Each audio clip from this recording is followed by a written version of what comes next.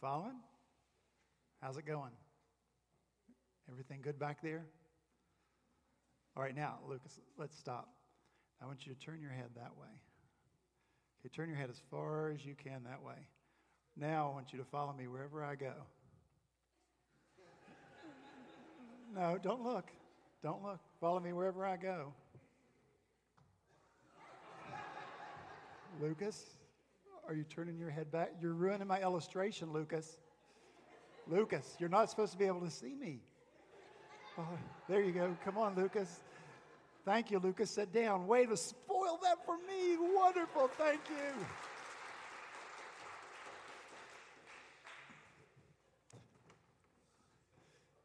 So, what happened? What was supposed to happen?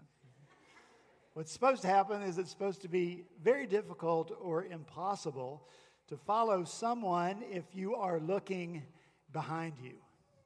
So, what tempts you most in your life to look behind and not ahead?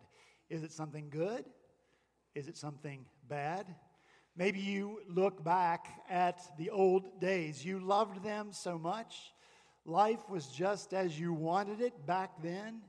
Your family was just as you wanted it to be. Culture was so much better, in your opinion. And so you keep trying to recreate the past in a world that won't let you. And as long as you do that, you can't move forward. So you got to forget it. Don't look back.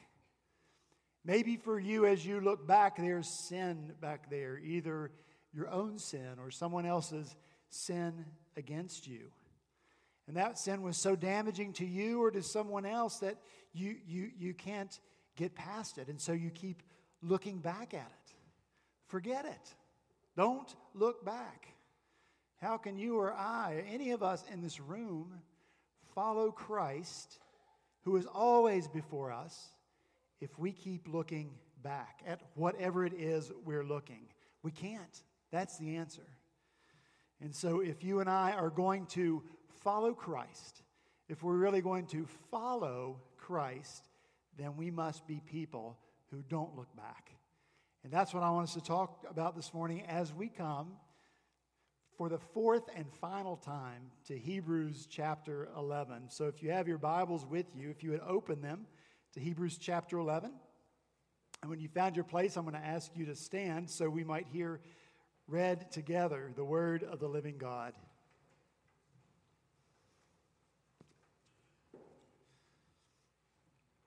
Hebrews chapter 11, beginning at verse 8, this is the word of God.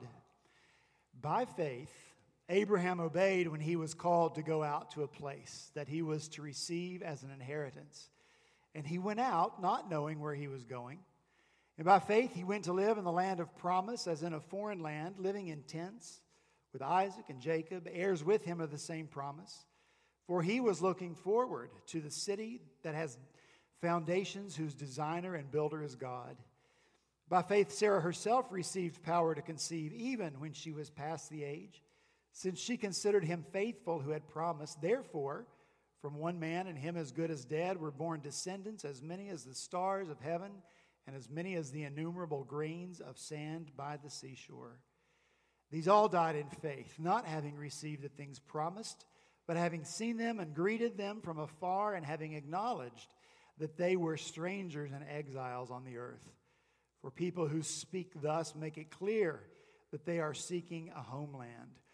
If they had been thinking of that land from which they had gone out, they would have had opportunity to return. But as it is, they desire a better country, that is, a heavenly one. Therefore, God is not ashamed to be called their God, for he has prepared for them a city. Let's pray together. Father, thank you again for your word. As we've heard this morning, it is a light unto our paths. So we thank you for that. Light up our way this morning, Lord, as your Holy Spirit joins the truth of your word. Bring light, bring life, bring transformation. Make us into people that you desire for us to be, for our good, but mostly for your glory. We pray these things in Jesus' name. Amen. Thank you so much. You can be seated.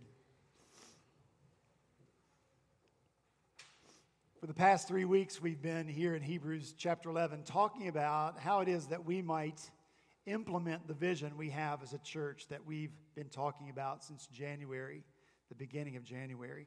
It's not a vision that we created or brainstormed by meeting or retreating. It's just a simple vision that we received directly from the Word of God.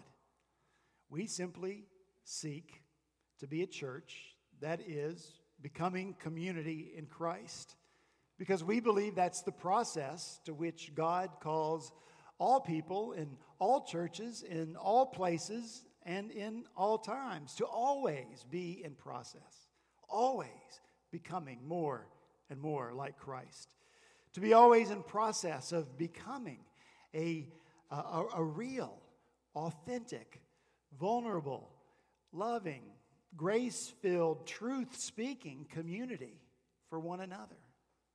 To always be in the process of seeking to reach and to change our community outside of these walls, our culture, with the good news of Jesus Christ and with God's truth and with our acts of love and mercy and justice and kindness. We've looked at 3 steps we have to take in order to implement that vision. Step 1 was this: we must acknowledge, we must admit that we are strangers or aliens in this world. So whatever truth we have to offer, whatever love we have to offer, whatever help we have to offer, it's got to come from a place that is alien to this world. It must be inspired by a motivation that is alien to this world. It must be empowered by a power that is not of this world. And guess what? It is. It all comes to us from above, where Christ is seated at the right hand of God the Father. Boldness marked the admission, the confession, the acknowledgement of these people of faith at whom we've been looking. They were not afraid to admit to the world, and they were not afraid for the world to see who they really were aliens, strangers, foreigners in this world. And their bold testimony should challenge our silence, should challenge the desire we have too often to just fit in and not be noticed.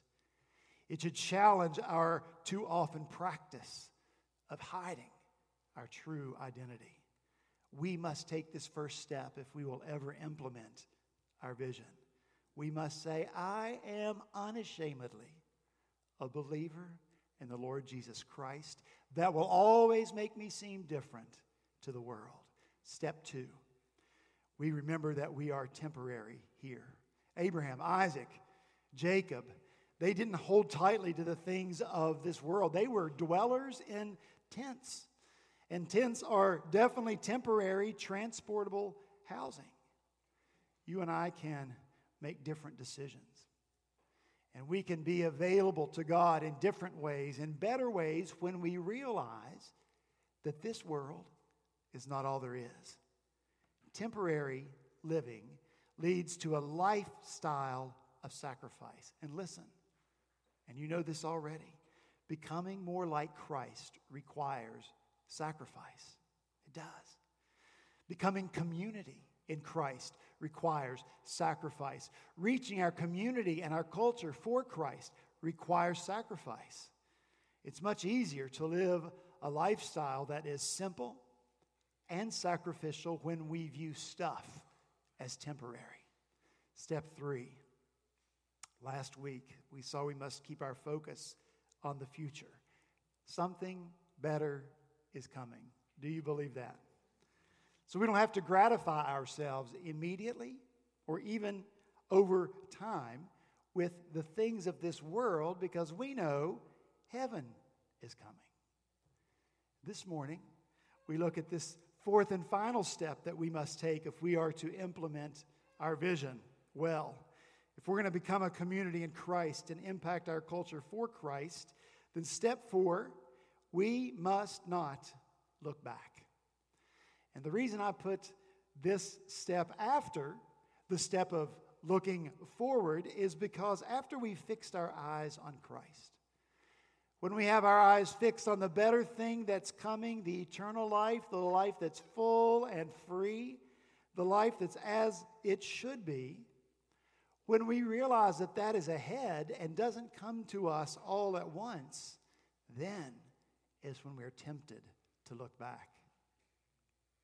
An old Irish preacher in the late 1800s wrote this: "When once the heart loses its freshness in the divine life, when heavenly things begin to lose their savor, when first love declines, when Christ ceases to be a satisfying and altogether precious portion for the soul, when the Word of God and prayer lose their charm and become heavy, dull, and mechanical, then the eye wanders back. The heart follows the eye, and the feet follow the heart." That's why step 4 follows step 3. Don't look back. And let me be explicit about what I mean by not looking back. I don't mean that we don't look back to learn from our mistakes. I don't mean that we don't look back at history and all that it has to teach us. That's exactly what we're doing this morning. We're looking back in history to people of faith and how they lived their lives. I'm referring to living in the past. I'm referring to wanting what the past has to offer more than we want what Christ promises and what our future is. Or by being chained to the past because of sin that we can't let go of or we think won't let go of us in such a way that we cannot move forward into the future following Christ. So how is it that we're going to be free from this backward pull? I think the most important thing that we can do is to realize, to understand, to know that every single one of us is susceptible to this powerful pull of the past. Because only then can we make choices every day against that pull. Look with me in verse 15. It says, "If they had been thinking of the land, of that land from which they had gone out, they would have had opportunity to return." Please don't glaze over now when I start to talk about grammar. Do you promise? The Holy Spirit inspired the author of this letter to write "would have had" in the historic present instead of just the past tense. Now, the reason that historical present was used by ancient Greek authors was to emphasize a memorable past event in order to make it more memorable. That's why they did it, to emphasize event and to make it more vivid, more memorable. The historic present was inserted in a story that had been using just the past tense to highlight that is the action that you and I should be watching. Whatever was written in this tense, that's where our attention should be. And they use this tense in order to draw the reader, that's you and me, into the scene as if we were actually there as it unfolded. So what's happening here in this verse is you and I are being invited into the reality that Abraham and Isaac and Jacob would have had an opportunity to go back to the past. Now, the word translated opportunity means a moment that is especially appropriate, the right, proper, or favorable time. I'm going to repeat that. An opportunity is an especially appropriate moment, the right, the proper, the favorable time. That means that for these men of faith, as they looked at their lives, there seemed multiple times to be a right time, a favorable time, even a proper time for them to turn around and go back to the land from which they had come. Specifically for Abraham, it was a city, the city of Ur. So again, the Holy Spirit of God inspires the author of Hebrews to very purposefully use the word city. You find it in verse 10. You find it in verse 16. Because in ancient Greek, city was a place of special privilege for a select few. Only a few people could live. A certain number could live in the city and enjoy all the good things the city offers and all the amenities that a city might offer. Think about Charleston, the city proper. We can easily access it by car, all the amenities of downtown Charleston. But living downtown, or at least owning downtown, that's become a privilege for just the privileged few. So it was in ancient Greek. The city was thought to be a place of special privilege, and it was believed to be a place of universal hope. All that to say, we're supposed to enter into this moment with these men of faith. We are supposed to enter with them the internal debate that took place as they chose the past or the future. The historic present requires that of us. What would we decide? See, looking back brought to mind a city, a special privilege for Abraham. He had already lived there. He had already known the privilege of being a city dweller. But God called him to leave that special privilege. And certainly as you wander around in the desert year after year, setting up tent, striking tent, setting up tent, striking tent, digging wells just to get a little bit of water, having people fight over those wells, the city becomes alluring, right? A place of hope, a place of security. What hope, what security does a barren desert offer? And so you and I are supposed to be drawn in to the power of the 101 justifications that Abraham and Isaac and Jacob could have made for going back. And at times, the choice would have seemed right. At times, the choice would have seemed appropriate or favorable for giving up on this great adventure with God and returning to the security and the privilege and the hope that the city offered. And no one would have blamed them. I think Jesus was in the same position. Scripture tells us that he was led by the Spirit into the desert. And he fasted there for 40 days. And during those 40 days, Jesus was tempted by Satan. And we are told of those three temptations.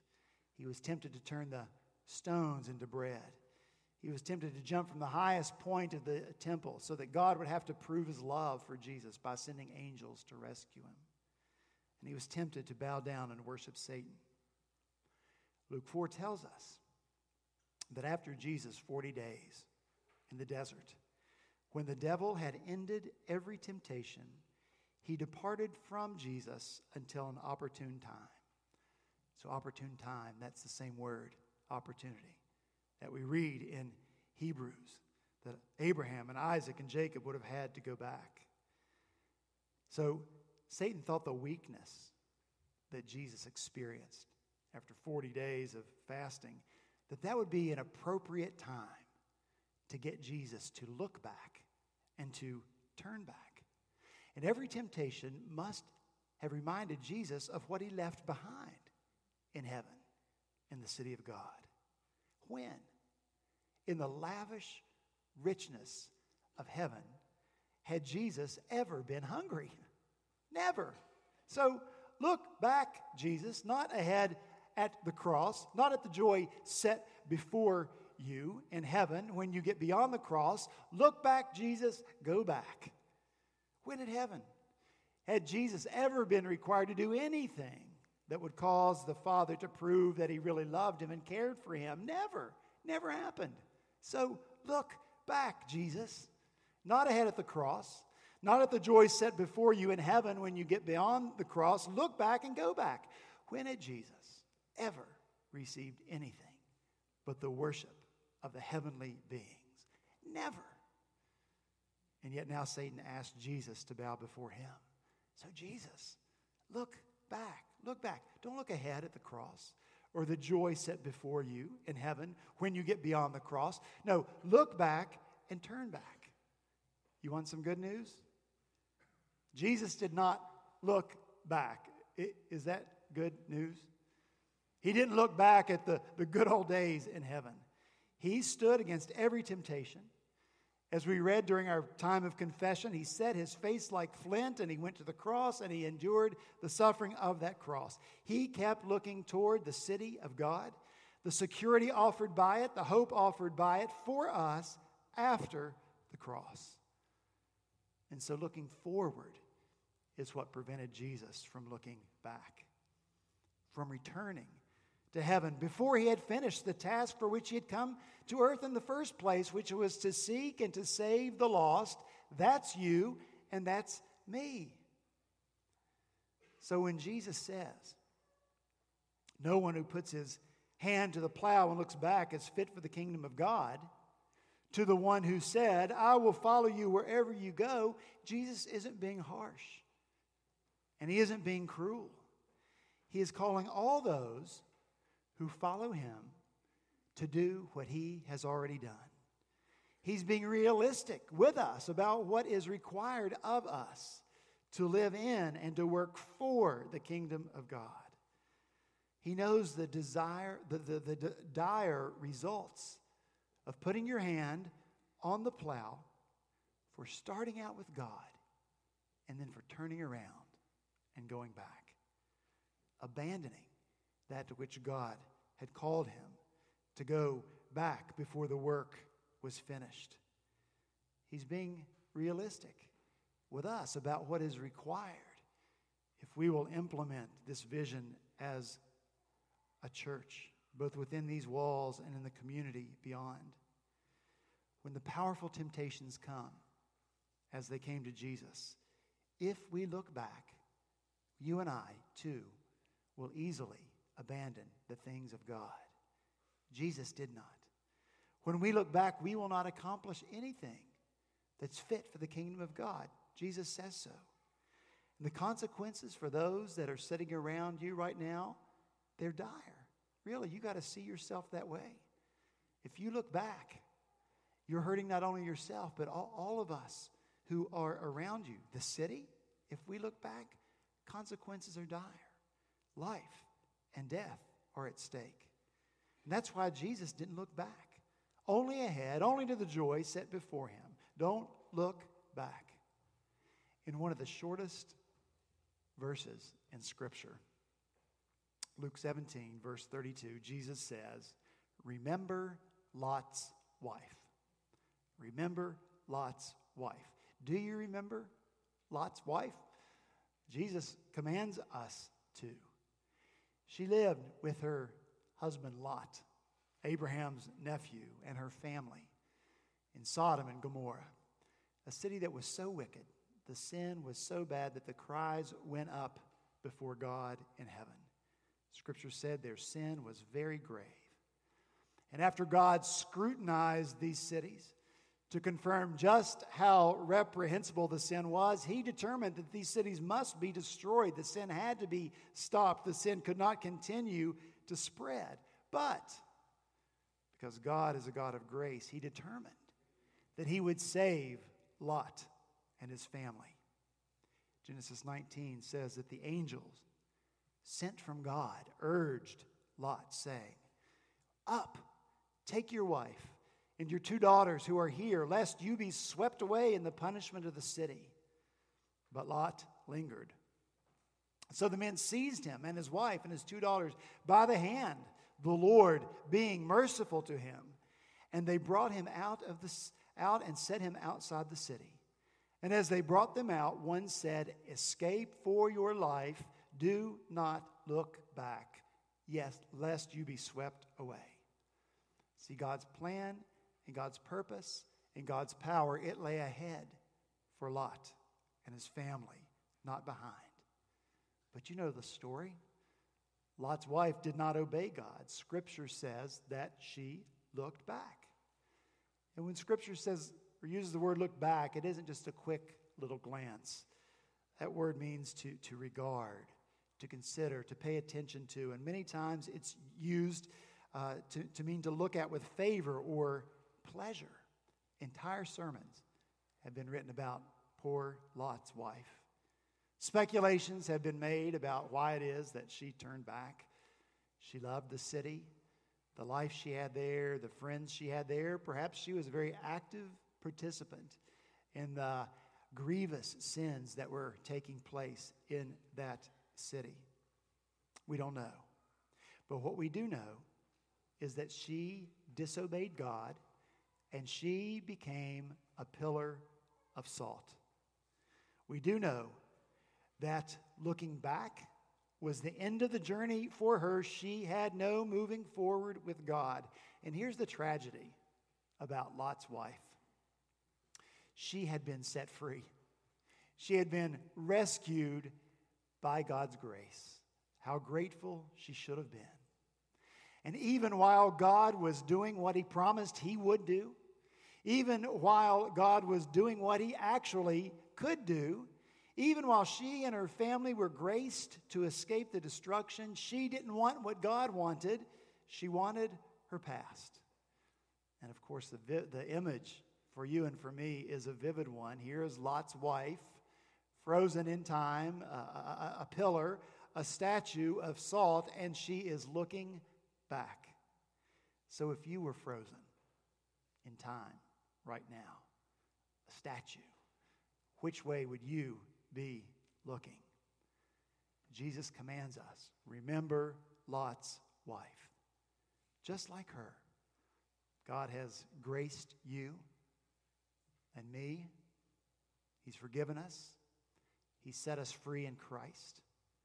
What do you hope to gain by dwelling on the past? Some kind of penance? If you punish yourself or someone else enough, you think you can make up for it? Forget it. Forget it. You can't.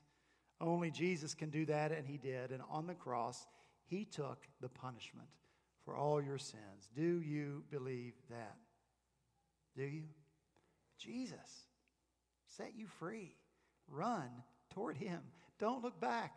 Look ahead where Christ is. Maybe you look to the past to find a sense of safety and security that you don't see in your future. Forget it. Stop looking back. It's not there. The safety and security and hope that you need is in the future with God. Scripture says you are Christ's and Christ is God's. Is that good news? When you and I look to the past, it should only be to look for the faithfulness of God. Because guess what? God is faithful. And His past faithfulness informs our present situation right now, whatever it is. It does indeed, the faithfulness of God, give us strength for today, and it informs our future. It gives us bright hope for tomorrow. Back one chapter, Hebrews chapter 10, verse 23, we read, He who promised is faithful, and God is faithful. And that's why Abraham and Isaac and Jacob could make the same decision over and over and over again whenever the seemingly right opportunity presented itself for them to return to the place from which they had come. They answered that call, that opportunity, no, no, no, and no. Why? Because God is faithful. And so they could keep going with God into the future, even when the future for them looked like a barren wilderness. And so guess what? You and I can do the same thing. God is faithful, so we can move forward with Him. God is faithful, so we can take step 1, and then step 2, and then step 3, and then step 4, and then we actually become community in Christ, and then we can change our community for Christ. So let's do this. Let's put our hand to the plow and not look back. Let's pray. Lord, we pray that You would make this possible for us. Through Your grace, through the power of Your Holy Spirit, in trust in Your faithfulness, Lord, we pray that we would place our hands on the plow and that you would place your hands on top of our hands. And Lord, we pray, keep looking forward. Lord, we know we can't plow the field if we're looking behind us. We won't even know the direction to go or the course to take. So, Father, I pray that you would keep us moving forward with you. Lord, I pray that you would help us give up, let go of whatever pulls us to the past. Lord, that's not where our future is, so help us let go of it. The dream world that we think of, the rose-colored glasses with which we look at the past, and the world which we try to recreate right now, Lord, help us let go of that. The present is different. The future will be different than today's present. And Lord, we have to follow you into it. Lord, if there are people here struggling with the sin of the past that they have committed, help them let go and to know, Lord Jesus, that all has been forgiven on the cross. There's nothing left for us to do about it but to let go of it. And watch as you bury it in the deepest sea so that we see it no more. Lord, if people here have been sinned against, how painful that experience and how life-altering it often is for us, Lord, when someone else sins so grievously against us. Lord, I pray that your Holy Spirit would minister to those people this morning as well, that you would bring healing and hope and release. That, Lord, because you are at work and your Spirit is powerful, that they would let go of that and the damage that was done and look in faith to the future, following closely after you the good future that you have for them. Lord, we do want to become a community in Christ because that's what you call your people to in your word. We need to be family for one another, real family, honest family. Help us to do that, Lord, as we keep our eyes on you and follow after you. Lord, we need to reach our community. All we need to do is look at the headlines to know the things that are going on in our culture. And it doesn't take much to see, Lord, that so much of what's going on is in complete contradiction to your word.